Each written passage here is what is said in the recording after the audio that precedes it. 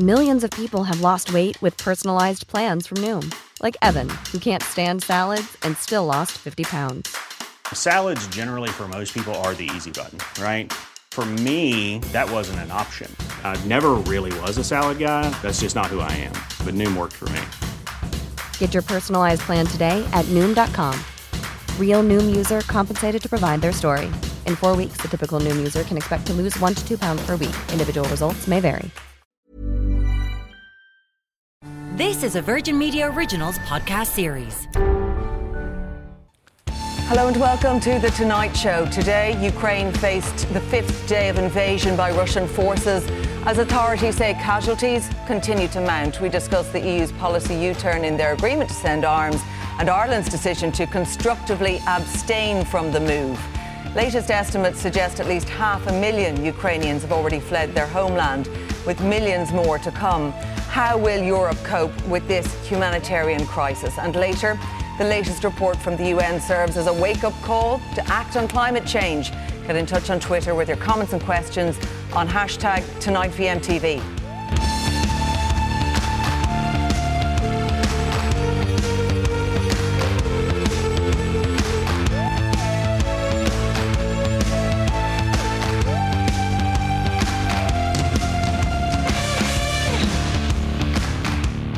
In today's developments, earlier Russian and Ukrainian officials held talks for 5 hours, with Ukraine demanding an immediate ceasefire and the withdrawal of all Russian troops. The meeting ended with the promise of another meeting, while President Zelensky has also called on the European Union to give his country EU membership immediately. The United Nations General Assembly held an emergency meeting, the first of its kind in 40 years, ahead of a vote this week to isolate Russia by deploring its aggression against Ukraine and demanding Russian troops stop fighting and withdraw. This war was not provoked. It was chosen by someone who is right now sitting in the bunker.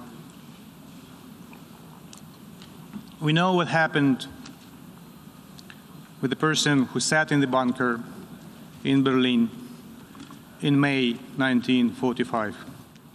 If we fail to respond now, we will face much more than criticism. We will face oblivion. It must not happen. The Russian army does not pose a threat to the civilians of Ukraine, is not shelling civilian areas in areas and cities where Russian armed forces have taken control, and these areas are seeing citizens living their lives normally. Well, meanwhile, the Ukrainian government has said that dozens of people were killed and hundreds injured in the city of Kharkiv in what's been described as a cluster munition strike on dense urban areas. Well, first tonight, I'd like to cross live to the Ukrainian embassy, where the Ukrainian ambassador to Ireland, Larissa Garasko, is standing by. Thank you for joining us tonight, Ambassador. The fifth day of war, 500,000 people have fled. From where you are, Ambassador, and what you're hearing and seeing from your home country, how would you describe the plight of your people? So Ukraine is facing the most horrible time since 1941, since the World War II. Russian military forces are bombing and attacking our cities, our villages, our country. Many cities and many towns are already destroyed. Russian military forces is bombing social infrastructure. We have many casualties among civilians and children. As for today, we have around 50 kids were killed. Russian military forces are suffering also losses, because more than 5,000 Russians were killed during these 5 days. And as you know, their forces also gained control over the Chernobyl nuclear power plant. So, and the situation is very dangerous. Now they are bombing, like this time when we have this conversation, they are bombing also electricity power station not far from Kiev. So they have intention to destroy whole the country and kill many Ukrainians. So our state,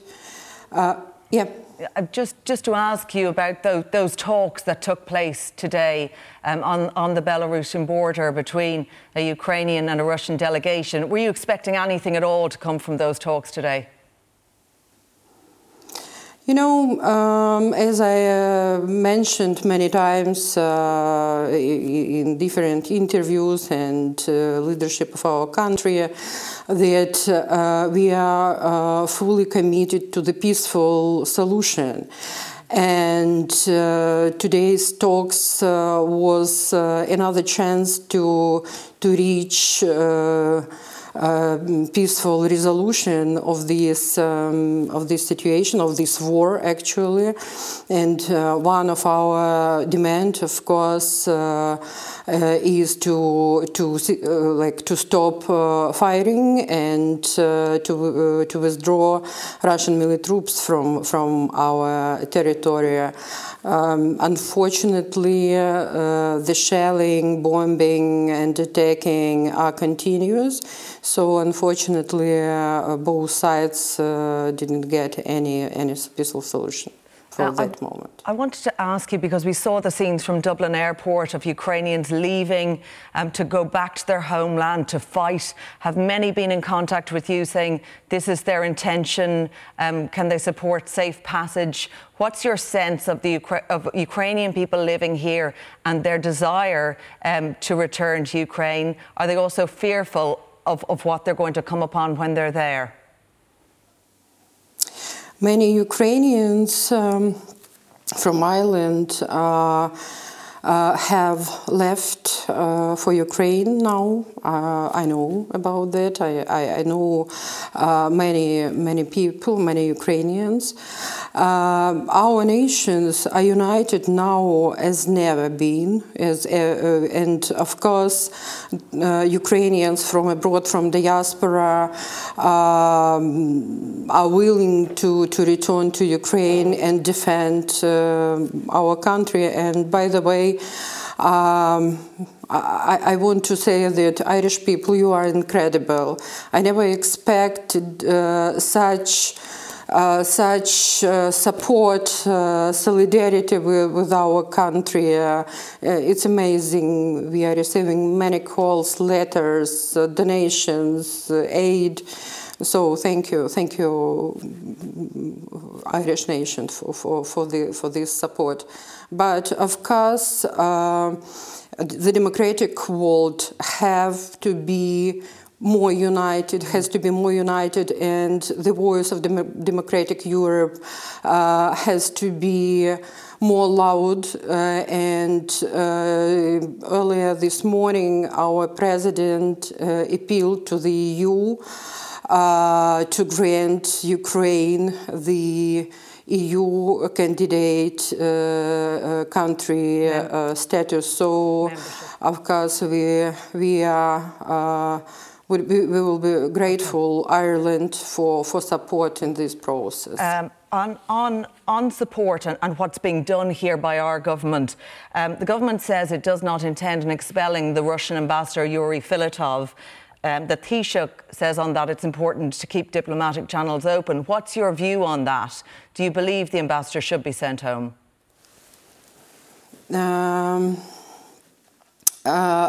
Russia has to be isolated by all possible means.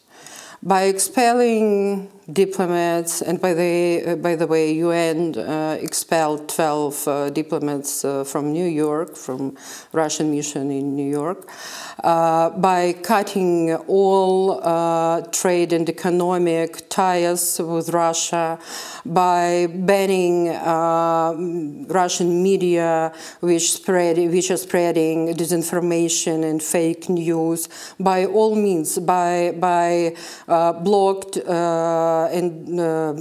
Irish seaports and ocean ports for access to Russian vessels, etc. So Russia has to be isolated. Russia has to be punished for crimes against humanity. And by the way, Ukraine submitted our application to the International Court of Justice 1 day ago. And we will hear, I think, a little bit more on that later in the programme. For now, Larissa Garasko, Ambassador from Ukraine, thank you so much for joining us on the programme tonight. Thank you. Now in studio to discuss, I'm joined by Dr. Tom Clonan, security analyst with the Journal.ie, Peadar Tóibín, TD for Aontú, Emer Higgins, TD for Fine Gael, and John Mooney, journalist with the Sunday Times. On the subject there of the Russian ambassador, Peadar, you'd be in favour of getting rid of Yuri Filatov? Yeah, I think at this stage, given the fact that there are negotiations that are happening, but still there is no ceasefire, I don't think it's tolerable that we allow the Russian ambassador to stay here. I think one of the reasons why the Irish government are not moving on this is because they're waiting for the European Union to move on this. They're waiting for, let's say, a uniform decision by the European Union before the ambassador is expelled. I just don't think it's tolerable whatsoever that we allow for the Russian ambassador to stay here, given what's happening in the Ukraine at the moment. And I just think it's really strange that you have governments, TDs writing a petition to their own government to carry out an action of expelling the Russian ambassadors. Surely that should be an internal working of government, and it should be a decision that they are coming to at this stage. Okay, so you think that it's okay for them to do it, but it shouldn't be made public? Well, no, I just think I've never seen usually opposition TDs create petitions against to ask a government to do something, but these are the bulk of government TDs themselves asking the government to do something. This should be something that is done already, and I just think Ireland should be leading the way here rather than looking for permission from the EU before we take this step. Should we be leading the way here? I mean, we have heard from government that it's the diplomatic back channels are really important here, and essentially, though it is an EU decision, that's the bottom line. But what about dissent within government on this matter of the Russian ambassador and whether or not he should stay here? I want to see the Russian ambassador expelled. I want to see the Russian embassy closed down. But I appreciate that now isn't the time for Ireland to be acting unilaterally, that we need to work in collaboration with our EU colleagues, and that there's strength in numbers, but there's solidarity in numbers too. If every EU nation came out and took this decision together collectively, that would send a much, much stronger statement. And I believe there are negotiations that, as Minister Coveney said today, that's still on the table. Is your name on that petition? It is indeed. OK, so you're one of those TDs who think we should take a stronger stance against Yuri Filatov, notwithstanding this concern from government that if you do that, it's going to mean the expulsion of Irish diplomats in Russia and the knock-on effect it's going to have there. Unfortunately, there's knock-on effects on everything. We see the knock-on effects in the Western world of the sanctions as well, and that's why these decisions need to be weighed up. And that's why I think collectively the EU needs to come to a decision on that. What do you think about it, Tom? Is there a strong diplomatic reason to keep Yuri Filatov here? Well, I think Ambassador Filatov will have a difficulty getting home if he is expelled, since all flights are banned from Russian airspace and vice versa from EU airspace. I mean, I think now is the time for cool heads. We're rushing headlong, we're being propelled headlong into the possibility of a major regional war in Europe, the biggest of its kind since the Second World War. Vladimir Putin isn't going to be around forever, and the Russian people and the Ukrainians hopefully will be. So we have to be mindful in this very delicate phase of, what the succession plan might be for Vladimir Putin. I think this issue in Ukraine is a gross miscalculation on the part of the Kremlin. And I think we may see movement in that regard in the coming weeks. John, on this, in making that decision, because it's sort of widely being put out that this is a political decision to make on whether or not the ambassador should stay. But you say it goes a lot deeper than that. There's intelligence services and everything else involved with that. Well, that makes it far more sensitive. I suspect what's really going on, the expulsions of ambassadors is a political theatre. It serves no real purpose in terms of change in the Kremlin's mind, in terms of its intentions or actions. So, say in the Irish context, the Irish embassy is used for diplomatic purposes, but Russia's had an intelligence presence in this country for the past 30 or 40 years, right going back to Soviet Russia. So at the moment, the Russian embassy or the Russian mission to Ireland is two different locations. It's its embassy on Orwell Road and a second residency, which is known as Loyola. So within that architecture, you have a number of intelligence officers operating out of there. Russian intelligence are really, really active in this country, and Ireland is used as a location where they travel in and out of Europe, etc. How active? They're regarded now as a critical threat to national security, far way ahead of jihadists or even violent dissident Republicans. So when you think about these issues, I'm pretty sure the government's position is being actually not dictated by Europe, it's being dictated by the guards and military intelligence. And I suspect what's probably going on, Russia is now on a wartime footing, so they traditionally, and anyone who's familiar with their intelligence service and their military would know they have a backup plan to everything. So you can expel Yuri Filatov and you can take a number of diplomats who are members of their military intelligence, which is GRU, and the SVR, which is their foreign intelligence service. But they will be the legal residency in this country. But what you won't be removing is the illegal networks that they've set up here that are targeting pharma companies, the world of politics. So it's what will replace that? Well, what will fit in the vacuum? I assume the thinking in Garda headquarters and the military is that we can disband that network and have play the next 12 or spend the next 12 months trying to detect the new ones who replace them. All right, well, just before we came on air, I spoke to European correspondent for the Irish Times, Naomi O'Leary, who is in Brussels. I began by asking her about the EU's landmark decision to aid the Ukrainian military. It's certainly been a watershed weekend. It's the latest in a number of huge shifts that occurred in the recent days as, public opinion really swung towards tougher measures towards Russia, more support for Ukraine. So we saw the 27 EU member states agree on Sunday incredibly quickly to put aside €450 million for lethal weaponry, to buy lethal weaponry for Ukraine. What that means is member states can go ahead and offer what they want, and then they essentially invoice the costs to a joint fund of the EU. It's under the control of member states what they purchase. Ireland won't be a part of it, but it will be sending medical aid. It can contribute to PPE on non-lethal things. It exercised what's called a constructive abstention. That's a way for Ireland, in accordance with its neutrality policy, to abstain, to not be part of sending lethal weaponry, but neither to stop the bloc as a whole from doing it if they want to. There's also, within this, there's been sort of policy shifts from neutral nations such as Sweden. We are seeing change coming from individual countries who heretofore would have taken a very stringently neutral stance, would you say?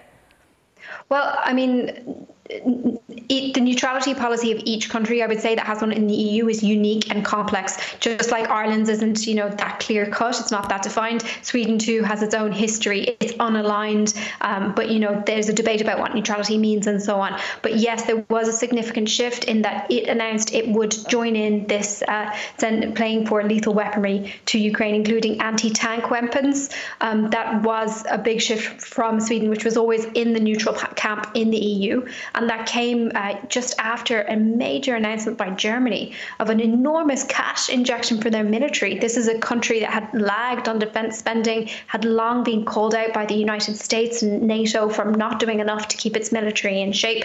And so this was all dramatically reversed on Sunday with an announcement of €100 billion to go into military spending. And of course, once they make these decisions, then you imagine that sort of copper fastened in terms of, budgets and military spends in places like Germany. Just to bring another story that we're hearing about tonight, Naomi, and that's the prosecutor of the International Criminal Court in The Hague announcing that he's launching an investigation into possible war crimes in Ukraine. What can you tell us about that? My understanding is that prosecutor Karim Khan has opened an investigation, saying that he's satisfied that at this point there's sufficient evidence to investigate whether both war crimes and crimes against humanity have been committed in Ukraine. This is dating back since the start of the conflict. Remember, this conflict has actually been going on since 2014, when Russia annexed Crimea and supported the secession of breakaway parts of Ukraine in its east. There's been an ongoing war there between the Ukrainian military and Russian-backed forces. And this investigation will cover the period up to now, but also going forward. So it will cover the current invasion as well. OK, thank you for bringing us right up to date on that. Naomi O'Leary, Europe correspondent with the Irish Times. Thanks very much. Thank you. And to come back to my panel on this, Tom Clonan, big reaction to this €500 million spend on logistical and military support. When you heard about that and Ireland's support of this, although taking that approach that financial support we offer does not breach our military neutrality, and this whole line that they're coming from there, that this abstention on the grounds that they would be uncomfortable with actually giving money directly for weapons. Does this surprise you, this shift, what we're hearing about? Well, I think we have to bear in mind what's going to happen next, and I'll return to that momentarily. But our policy of neutrality is complex, as your previous contributor said. I mean, we contributed troops to the NATO operations in Afghanistan right back from 2002. So we do have flexibility to participate and support UN Security Council mandated NATO missions, UN Security Council mandated European Union missions.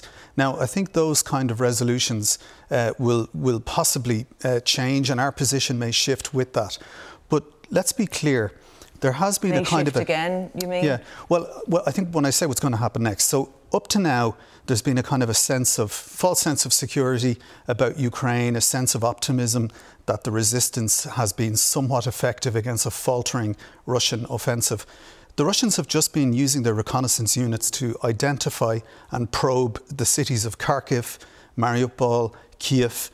In the next week, we're going to see the Russians bring up their main forces, and they're going to destroy those cities in depths. And we're going to have thousands and thousands of civilian casualties, as was the case in Grozny, the capital of Chechnya. We saw how the Russians targeted civilian targets like hospitals and other heavily populated areas in Syria. There has been no mention of humanitarian evacuation corridors, which is an obligation that would be placed on the Russians. So when things now really start to deteriorate, as they will in the coming week, then you're going to see the European Union mobilised in a way that we haven't seen since the end of the Second World War. And that is because this is not just a fight for Ukraine. This is now a fight for Europe, our shared values and our democracy. Yeah, I sense from what you're suggesting now is what we could see in the very near future, within a week or two, is that this expands to a Europe-wide war.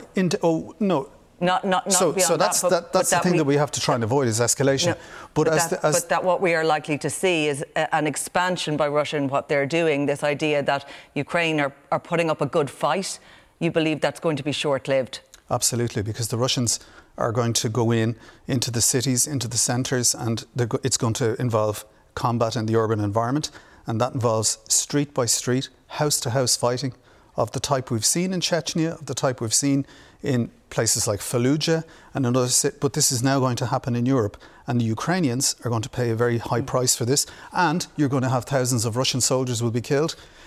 And that's why I say the pressure on Vladimir Putin is going to increase. And despite protests throughout Russia, I think the way their system works, it's the people in his inner circle. He's now committing Russia to an unsustainable, unwinnable war. But it has the capacity to destroy all of the participants to that conflict, particularly if they escalate and particularly if they, carry out that threat to use a tactical nuclear weapon or thermobaric weapons Like, this is a very, very dangerous and febrile situation. Peadar, you say that this move by the EU is an unprecedented in terms of a step in providing a massive arms package in Ukraine.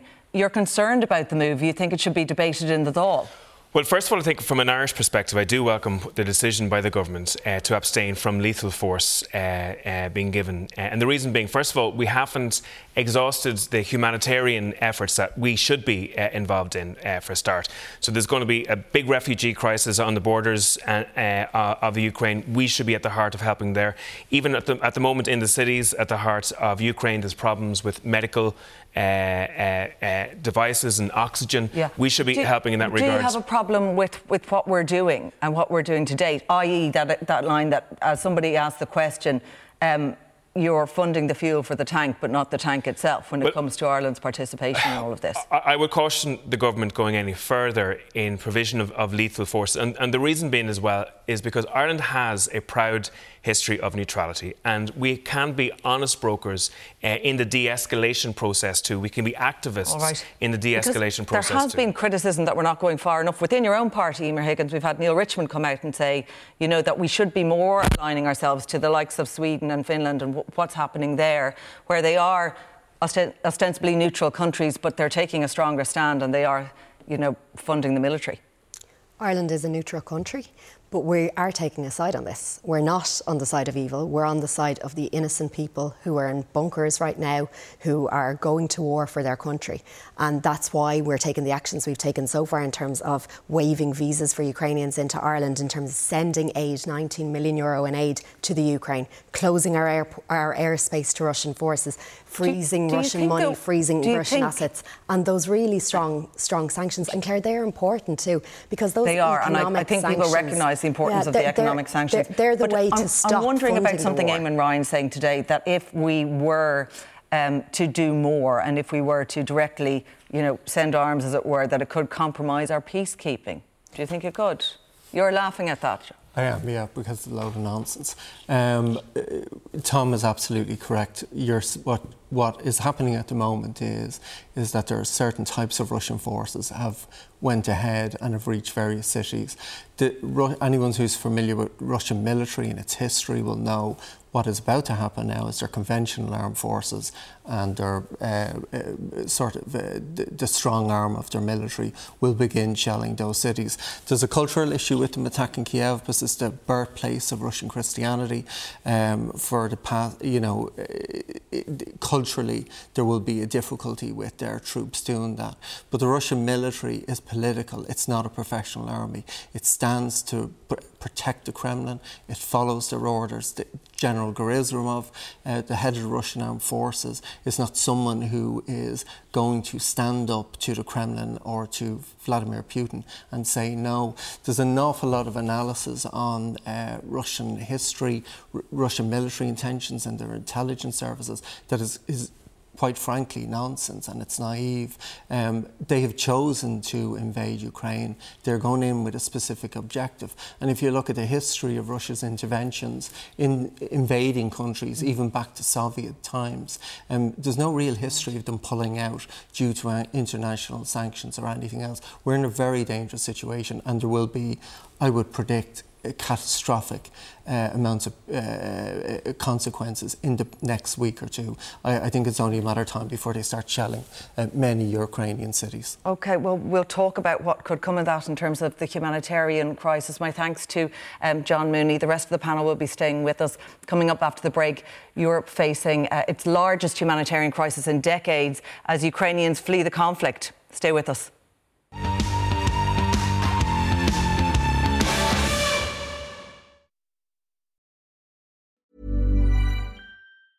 Burrow's furniture is built for the way you live. From ensuring easy assembly and disassembly to honoring highly requested new colors for their award-winning seating, they always have their customers in mind. Their modular seating is made out of durable materials to last and grow with you. And with Burrow, you always get fast, free shipping. Get up to 60% off during Burrow's Memorial Day sale at burrow.com/ACAST. That's burrow.com/ACAST. burrow.com/ACAST. Millions of people have lost weight with personalized plans from Noom, Like Evan, who can't stand salads and still lost 50 pounds. Salads generally for most people are the easy button, right? For me, that wasn't an option. I never really was a salad guy. That's just not who I am. But Noom worked for me. Get your personalized plan today at Noom.com. Real Noom user compensated to provide their story. In 4 weeks, the typical Noom user can expect to lose 1 to 2 pounds per week. Individual results may vary.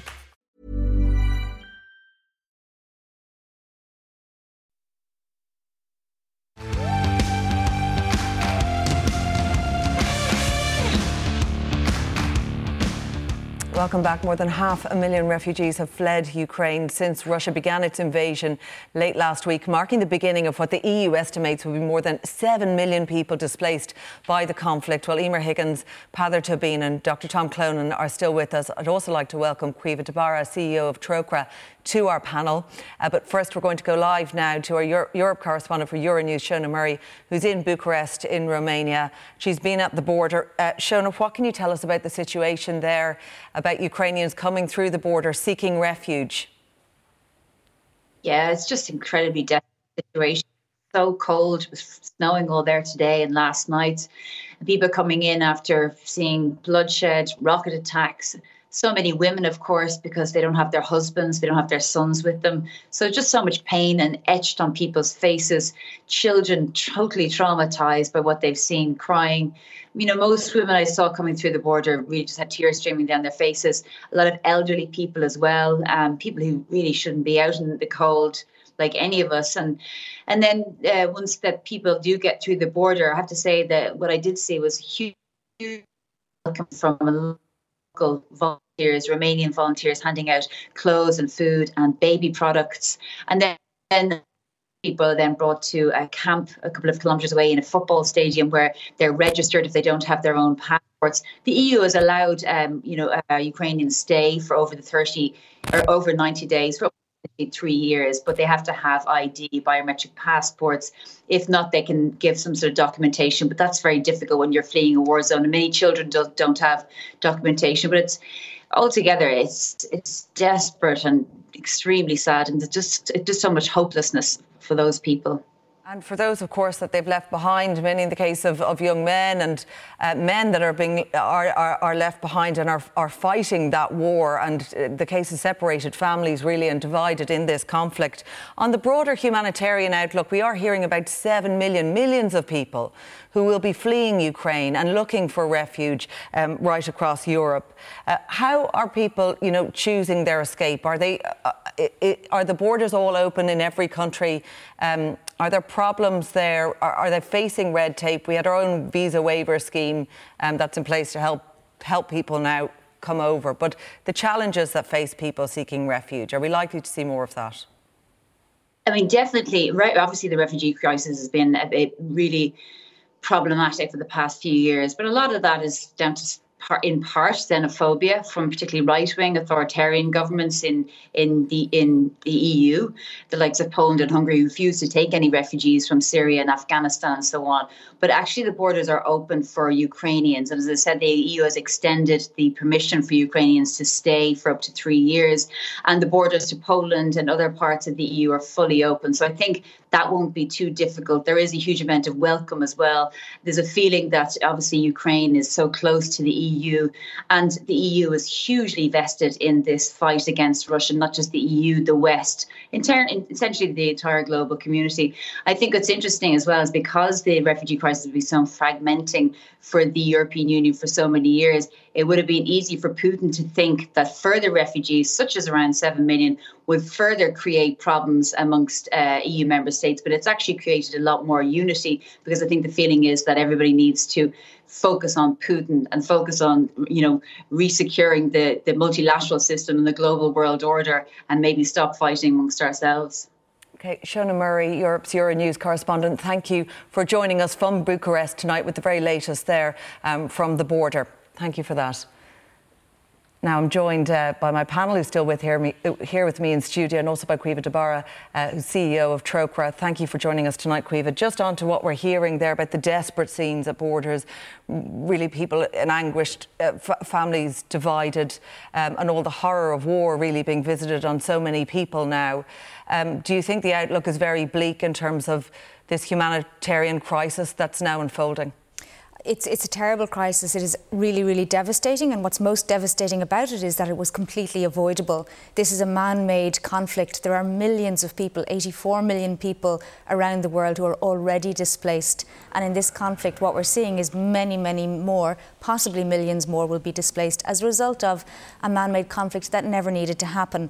But what is most important now is the protection of civilians. Where there is conflict, there is international law, international humanitarian law, that gives primacy to civilians and their rights. So the parties to the conflict need to be very clear that they are not targeting civilian infrastructure, that civilians are protected, and there does need to be monitoring of these abuses so that there can be accountability by the warring parties should there be crimes or violations committed against people as a result of this conflict, which no doubt there will be, and therefore accountability needs to be assured. Yeah, at this point, and we are already hearing from the prosecutor at the International Criminal Court who's talking about these war crimes and crimes against humanity in Ukraine, some of them historical and some of them relating to current events.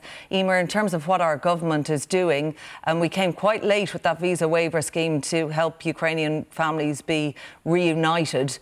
Are we able to manage this? Are we able to help people who desperately will need our help in the coming weeks and months? We absolutely have to. There's no ifs and buts about it. This is our moral duty and our moral obligation to, and schemes are being put in place as we sit here tonight to make sure that that can happen. OK.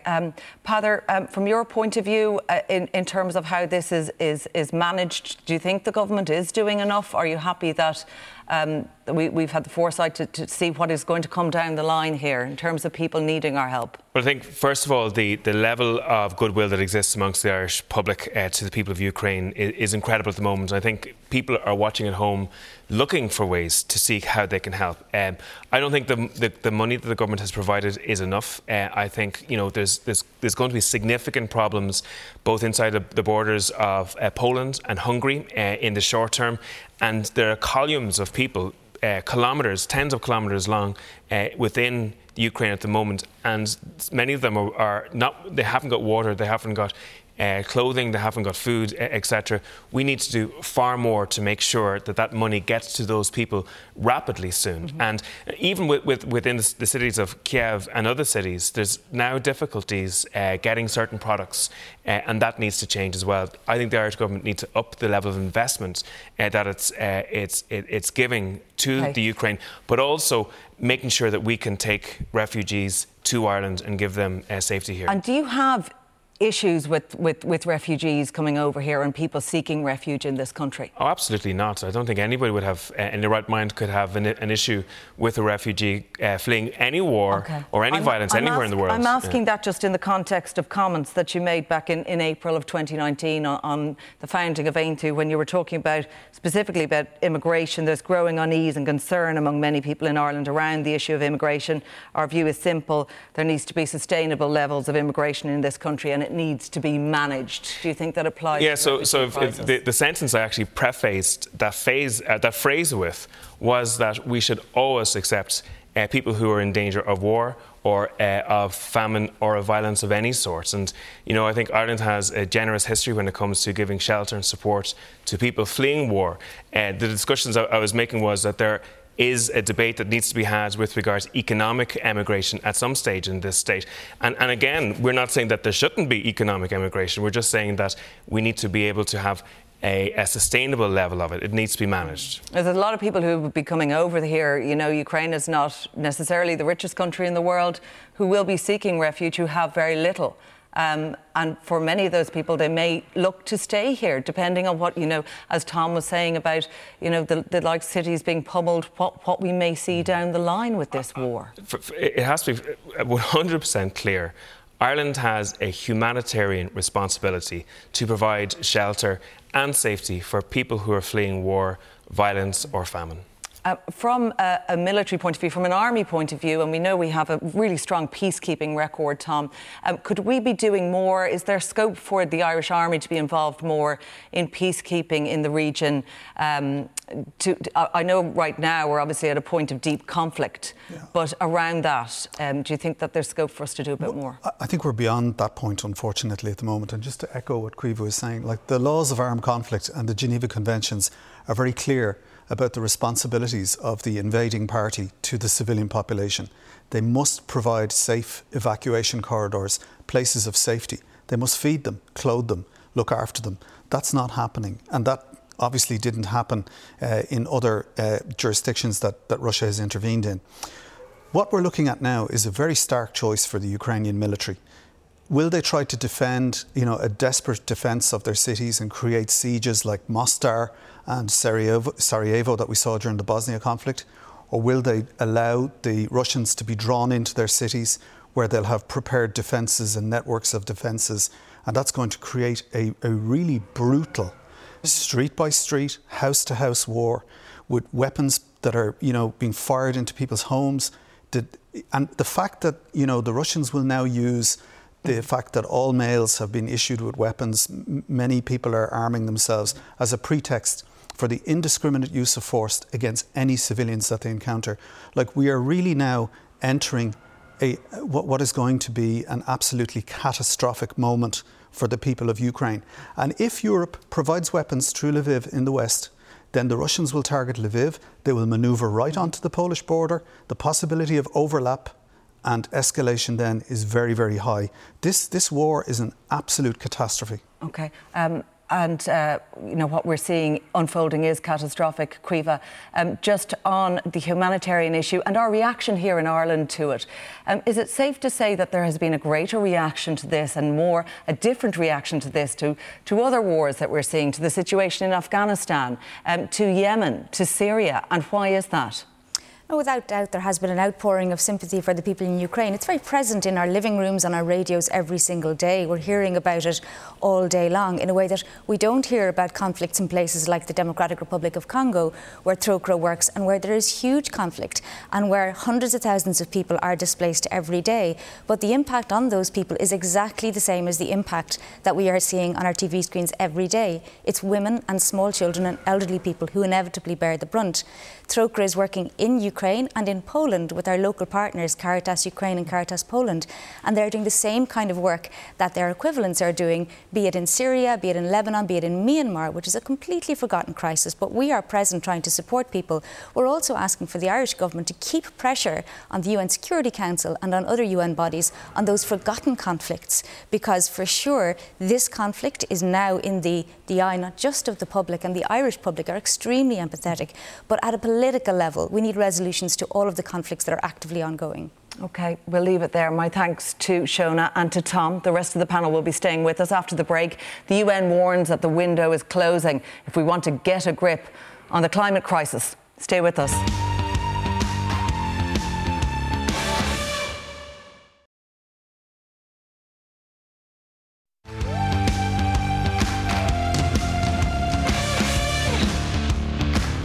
Well, away from the invasion of Ukraine, and there was another stark warning about the future of the planet over the climate crisis. The Intergovernmental Panel on Climate Change says that climate breakdown is accelerating rapidly. Many of the impacts will be more severe than predicted, and we only have a short time to avoid the worst. Well, Emer Higgins, Peadar Tóibín and Caoimhe Tabara are still here with me for more on this. And Caoimhe Tabara, we were talking about refugees, war, humanitarian refugees, climate refugees, and that's something that you've been looking at as countries deal with the fallout and climate change, how they will be forced to leave their country because of this growing problem we have that's been so highlighted in this climate report that's out today.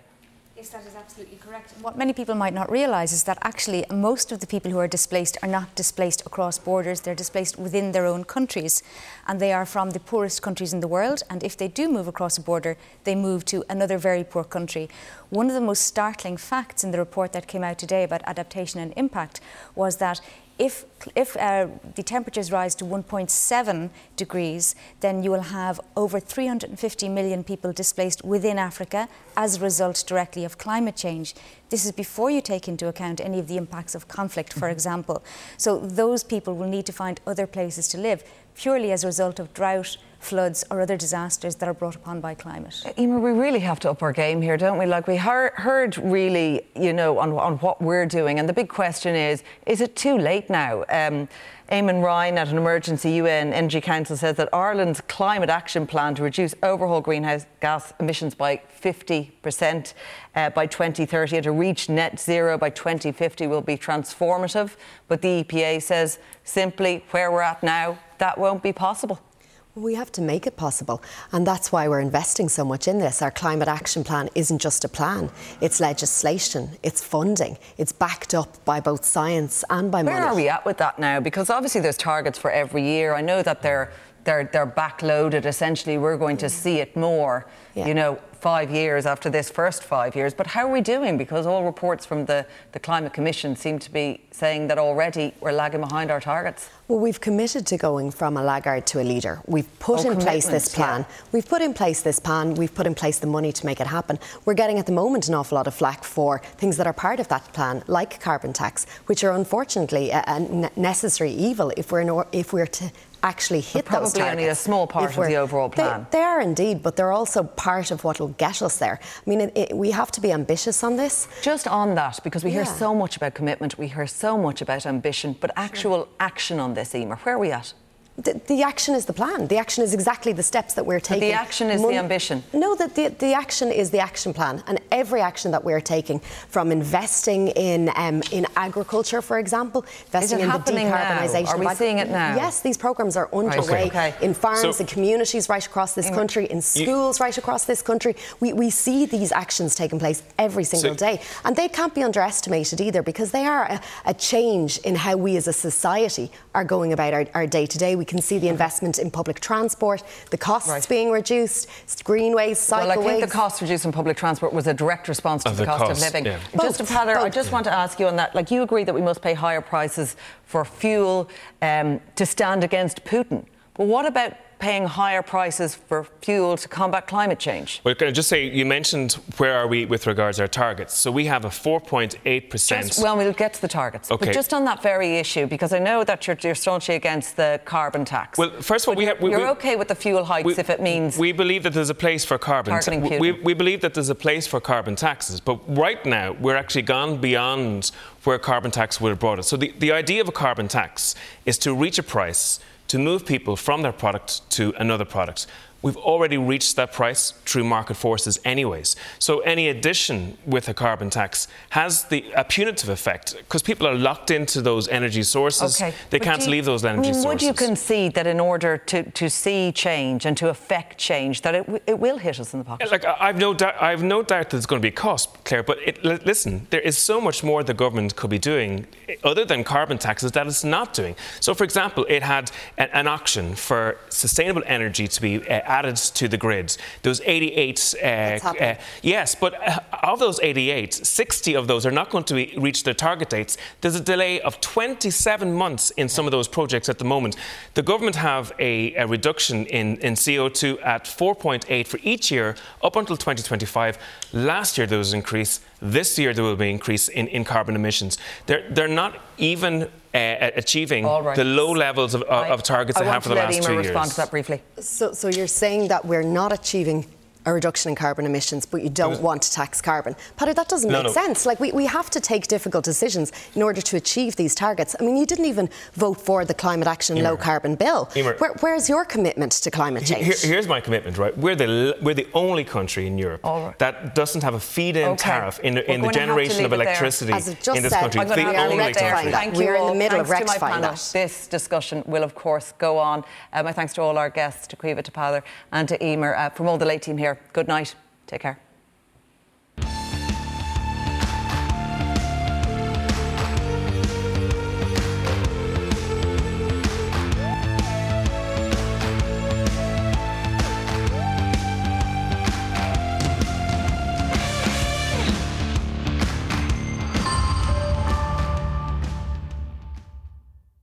This is a Virgin Media Originals podcast series.